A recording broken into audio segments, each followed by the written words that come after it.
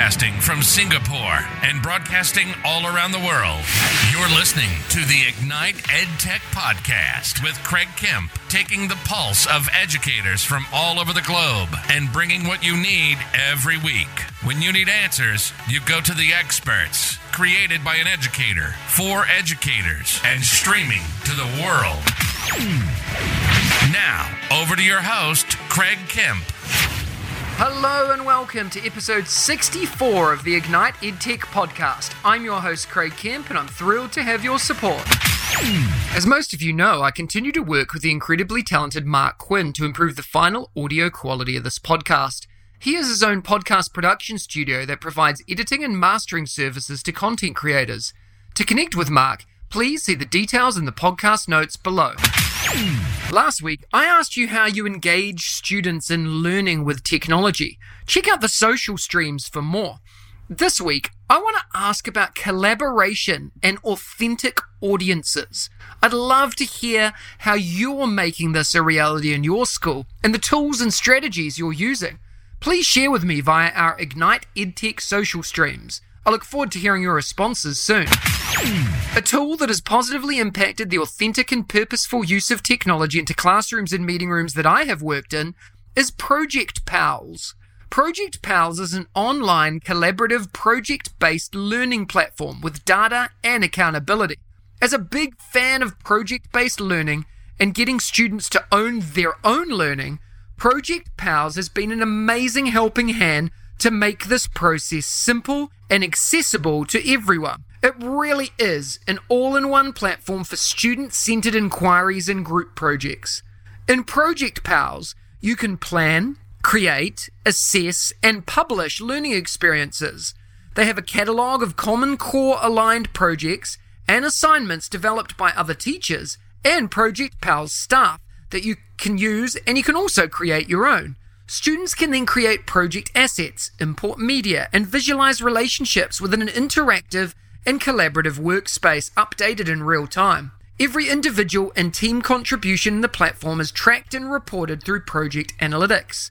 You can create your own rubric or use one from Project Pals, and then share the project with colleagues, peers, and parents.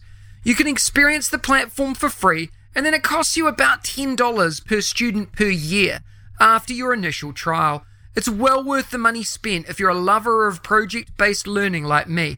I highly recommend that you take a look at projectpals.com. The link is in the description below. Last week, we talked about homeschool communication and how you connect and engage with your parents.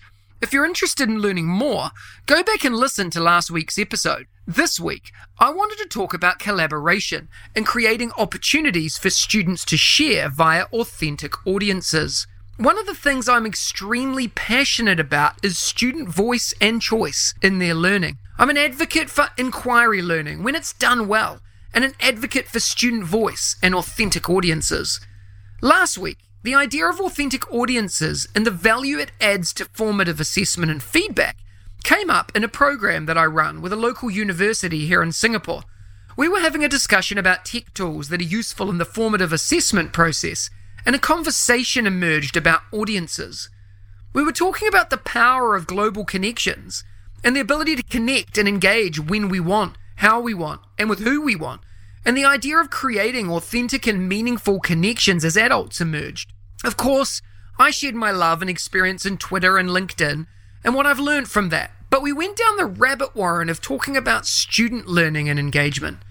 In my classroom, as a teacher, I've always harnessed the power of technology to connect and engage and make learning more authentic and purposeful. To me, that's the superpower of technology in our classrooms, the ability to do things that were previously inconceivable. So when we look at frameworks like the SAMR model by Ruben Putindara, we think about how a tech tool can transform the learning experience, and unfortunately for many of us, we can't show that or demonstrate it in a way that links back to student learning and engagement. For me, it was mystery Skypes back in the day, and tools like Padlet that allowed my students a voice and a connection in a very safe, controlled, and secure environment. Now that we're immersed in the ability to be connected thanks to home learning, it's time for us to take it to the next level. Not just using technology for the sake of it or to get by, but actually push boundaries and transform the experience for everyone. I like to think of this as a time where, as teachers in our schools, we can transform the experience to be what we want it to be almost overnight without any pushback from those around us. Amazing. We can use tools like Nearpod, Flipgrid, and Boomwriter to engage with people all over the world. To have an authentic audience for our writing, go to sleep one night, wake up with comments and feedback from people all over the world that we've never met before. This could be the opportunity that you have to transform and engage that learner in your classroom that needs an extra boost. That learner in your classroom that needs to know their voice is heard, or to see and feel a genuine connection and interest in the work that they're doing. If you're interested in learning more, connect on social media. Send me your questions via the links in the notes below. I'm always happy to help you create a genuine learning engagement with technology in your environment. And if you want to learn how other people are doing it, you can explore some of the courses that are up now for free at eduspark.world. There are multiple examples and opportunities that you can take and use immediately that will add value to the learning experiences in your classroom. And as always, I'm always here to help you. Please reach out with your ideas and thoughts. Every week, I bring you a short interview with some of my edu heroes, an engaging learning experience with someone who makes a difference in education every day, with a particular focus or angle towards educational technology. This week, I had the pleasure of chatting with the incredible Andrew Mowat. Let's have a listen to the chat. Today, I have the honor of speaking with Andrew Mowat. Andrew is a longtime friend and colleague of mine and is based here in Singapore. Andrew is a metacognition expert and co-founder of eduspark.world. Andrew worked for many years with the Cognita Schools Group supporting professional learning and design. He describes himself as a neuroscience tragic and loves learning experience and design. Andrew, it's a pleasure to have you on the show today. Are you ready to talk about education and technology integration? Absolutely, Craig. Great to be here with you. Why don't you start by telling us a little bit about your current role and what inspires you to do what you do? So I'm in this strange space where I'm running a practice and I deliver training and I build learning products, explore technology and how that fits the world. And since that famous question you asked back in February, why don't we build our own? I've been deeply entrenched in this whole co-founding space with you around EduSpark. So EduSpark now probably occupies about 70 to 80% of my time. And it's just an amazing space to be involved in, to actually start building something that starts to meet the goals that we know are needed in education. Yeah, and I'm so inspired by the work you do and the conversations that we have, Andrew, that I wanted you to be on here to share that to the audience as well.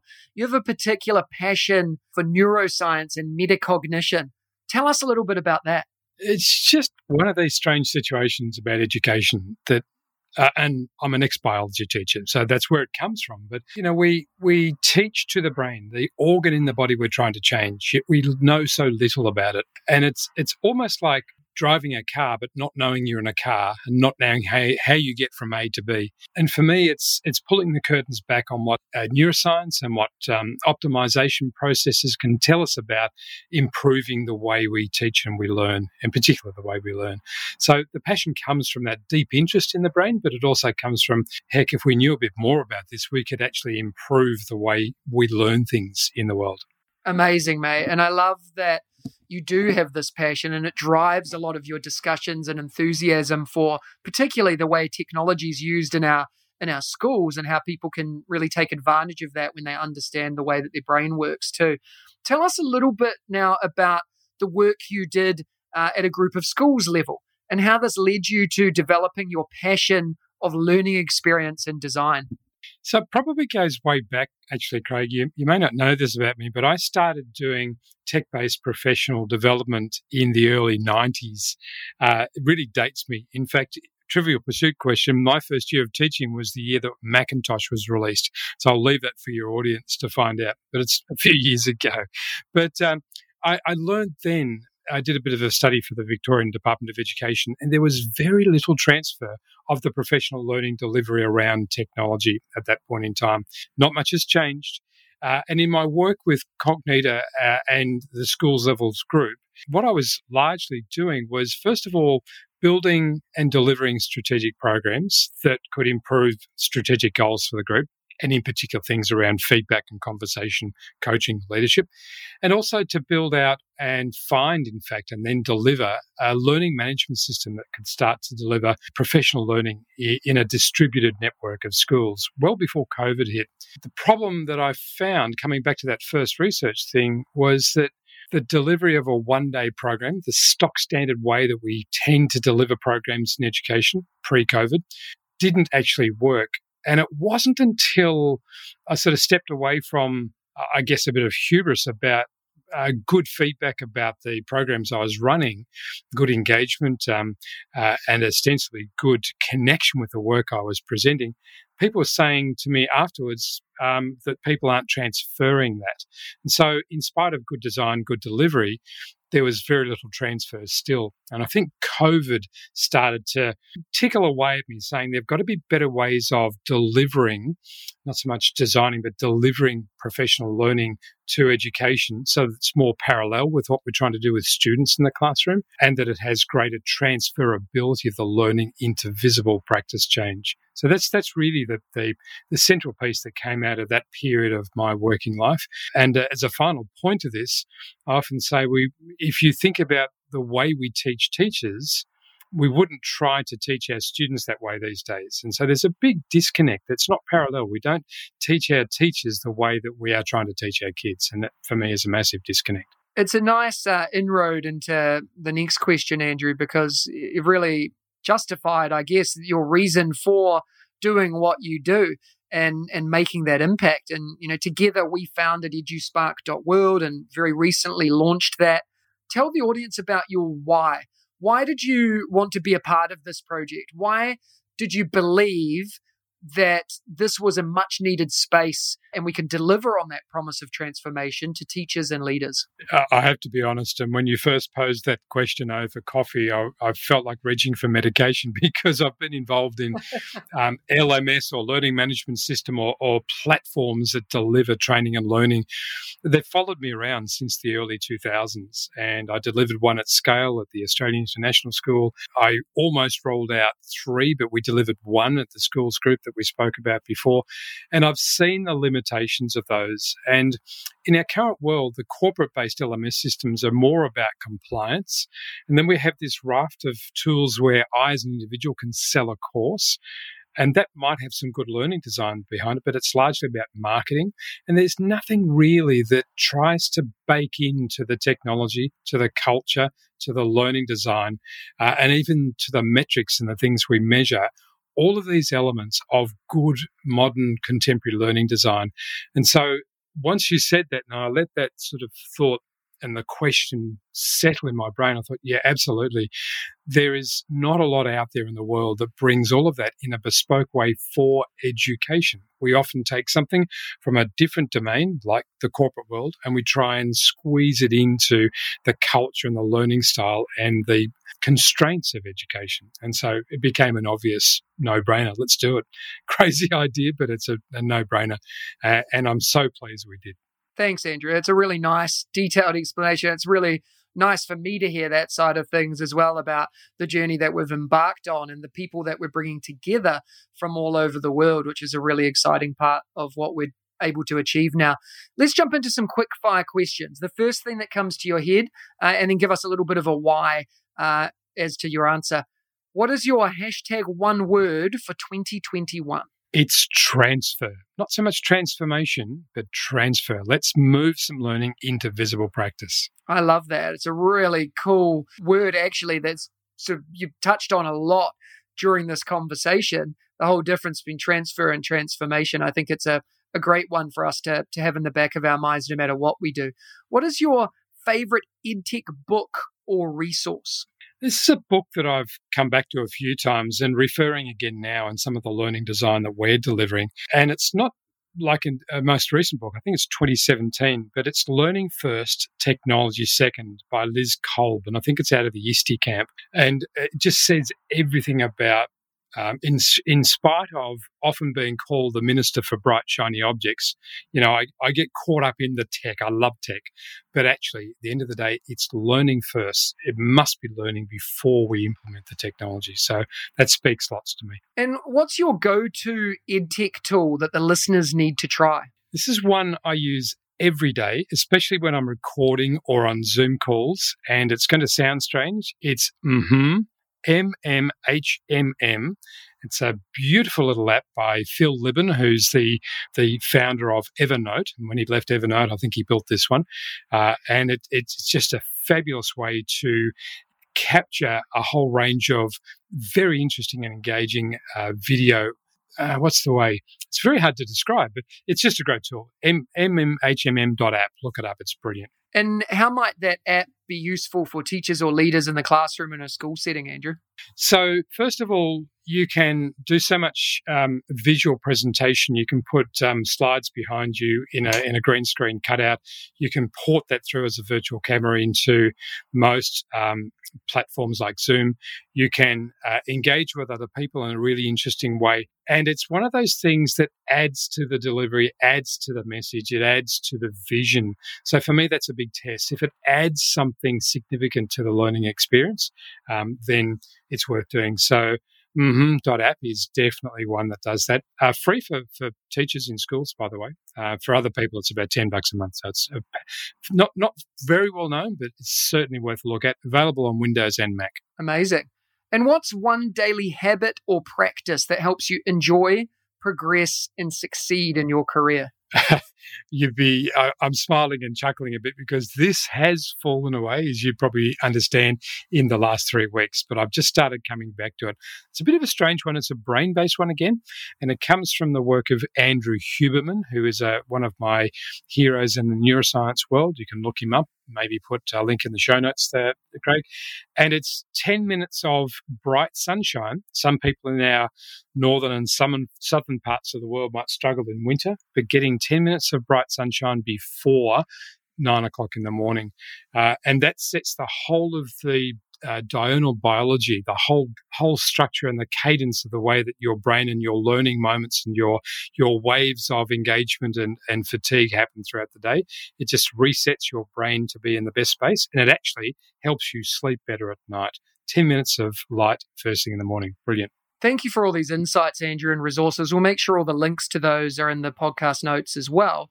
What's the best way for the listeners to follow and connect with you? For me, it's on Twitter, ANMOWAT, @ANMOWAT, and I'm on LinkedIn a lot. I have to admit to falling off the cliff a bit with social in the last month or so, in particular, especially LinkedIn. But I've come back to there, and I'm more than happy to connect with people over time. Amazing, Andrew. Thank you so much for the inspiration. It's been a pleasure to chat to you today. As always, Craig. Always look forward to our conversations. Thank you, mate. Next week, join me for episode 65 of the Ignite EdTech podcast when I'm joined by Trav Golter. One of the things I love doing is giving away prizes as a thank you for tuning in, listening, and hopefully following the Ignite EdTech podcast. Last week, I gave away a seat in the EduSpark professional learning portal, valued at $200 for 1 year of unlimited learning at eduspark.world. To win, you needed to complete the form at bit.ly/edtechwin. The winner has already been contacted directly by me, and it is Stacey Roshan. Congratulations, Stacey. This week, I'm giving away another seat in the EduSpark professional learning portal for 1 year of unlimited learning at eduspark.world. To win this prize, you need to go to bit.ly/edtechwin and complete the simple form that'll take you less than a minute to do. The link is in the description below. Competition closes on Wednesday the 22nd of September, and the winner will be contacted directly by me and announced on next Friday's podcast episode. Good luck. If you enjoyed today's episode, please smash that follow button and share it with your colleagues, friends, and families. Please remember to spend 2 minutes to rate this podcast too, so we can reach even more people and EdTech enthusiasts globally. Please share your favorite part of today's episode by tagging us on Twitter, Facebook, Instagram, or LinkedIn, and don't hesitate to ask me questions that I can answer in an upcoming episode. Remember, you have the chance to win as well. Check out the links in the description for more, and I'll see you again next week. If you like today's episode, please don't forget to subscribe so you don't miss another episode. And be in the drawing to win prizes every week. If you know others that would enjoy the show, please hit that share button and brighten their day. Join us again next week for your weekly EdTech hit with @MrKempNZ. We'll see you again soon.